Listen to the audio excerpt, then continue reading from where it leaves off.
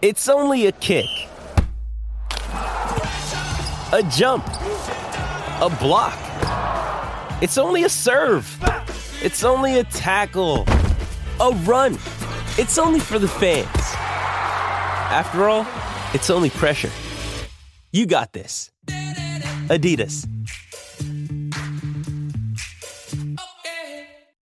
I don't know if you follow along with globalnews.ca, but if you haven't seen this story, I encourage you to go and check it out. It's a story about Lake Ontario and the so-called Bermuda Triangle, known locally as the Marysburg Vortex on Lake Ontario.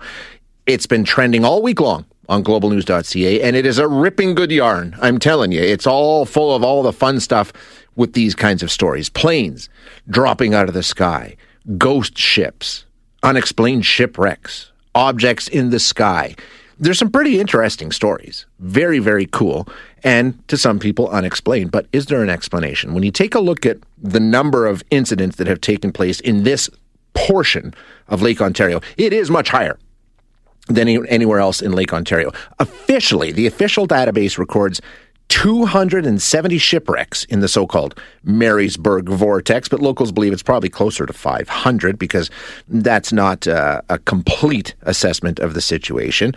40 plane crashes in that area. And as I said, in addition, other things that appear in the sky, mirage-like things, all kinds of different stories coming from this portion of Lake Ontario. So, of course, when there's anything unexplained, the instant answer is it's like the Bermuda Triangle. There's actually more shipwrecks in this part of Lake Ontario than in the infamous Bermuda Triangle. So it's an interesting discussion, and we're going to continue it right now with Mark Sagan, who is an Ontario historian and a lighthouse preservation advocate.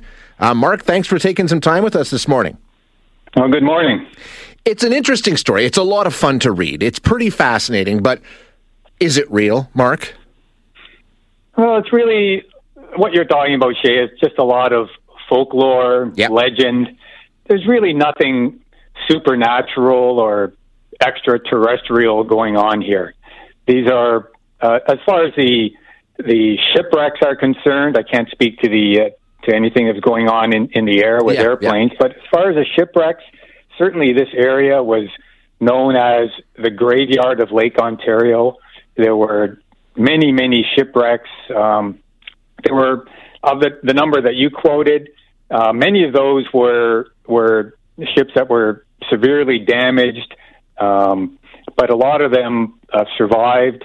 Nevertheless, there were still, 80 that we know of that just sunk, and there are probably twice that number that we don't know of that disappeared. But for the most part, I would say, these were all natural causes. There were a lot of perils in this area of eastern Lake Ontario. Yeah, there are some natural explanations for why ships sink more often there, right?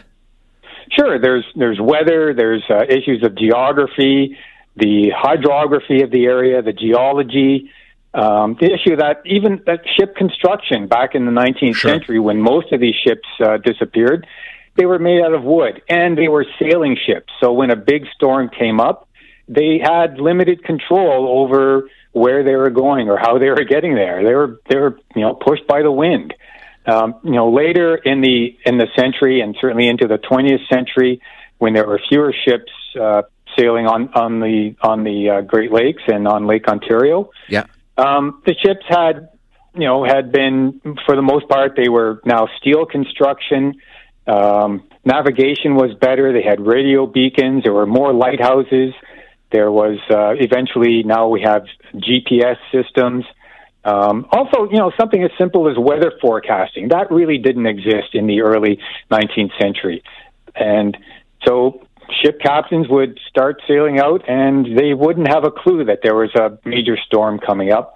And lo and behold, they were in the middle of a storm. They had a wooden ship that was being pushed by the wind to places where they didn't want to go, and then the ship never made it to its destination. It was marked as lost. Sometimes they found some floating wreckage. Sometimes they didn't. So in those cases, they often would say that, well, the ship just sailed through a crack in the lake. And you're right. Shipwrecks have reduced dramatically in more modern times. They've gone down. Basically, there was a lot, and you can just watch the trend go down as you say all these advancements came along. So, I mean, that should tell you something right there. Sure.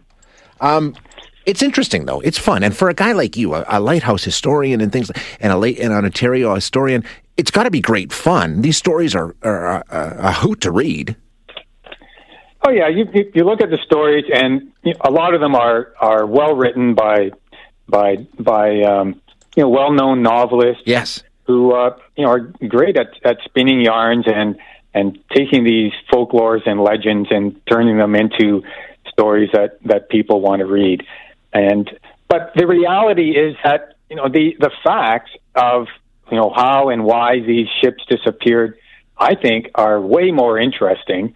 And when you really look into it, ships like the Bavaria and the Picton that were highlighted in the Global News story. I mean, if you look at the newspaper reports and the eyewitness accounts of people who went to salvage these ships, I mean, it all makes sense. There's really nothing supernatural going on. But yeah, you're right.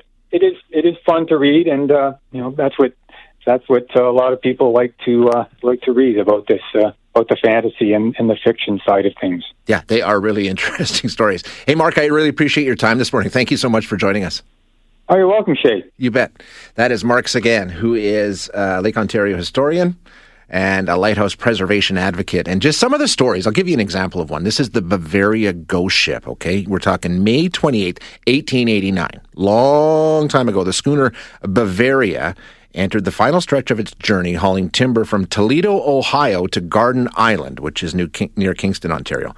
It was a part of a trio of ships that were under tow by a steam barge, and no sooner did the boats round the edge of Prince Edward County than they were caught in what Captain Anthony Malone of the barge described in the papers as, quote, a living gale. Unable to withstand the force of the heavy winds and the mountainous seas, the tow line snapped, sending the Bavaria careening into one of the other schooners. Fearing the worst, Malone circled his ship back to the Bavaria to offer assistance, but there was no one there to assist. The Bavaria appeared to still be in working condition, but the entire crew, including its captain, was missing.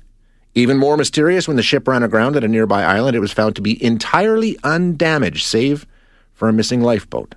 They call it the ghost ship, the Bavaria ghost ship. Pretty interesting stories. There's all kinds of good stuff. But as Mark said, and, not to pour cold water over all of this, there's usually an explanation for this, and Global News Story goes through it, when talking about some of the strange objects in the sky. A lot of those can be explained too. But it's fun. It's a good read. Check it out if you have time.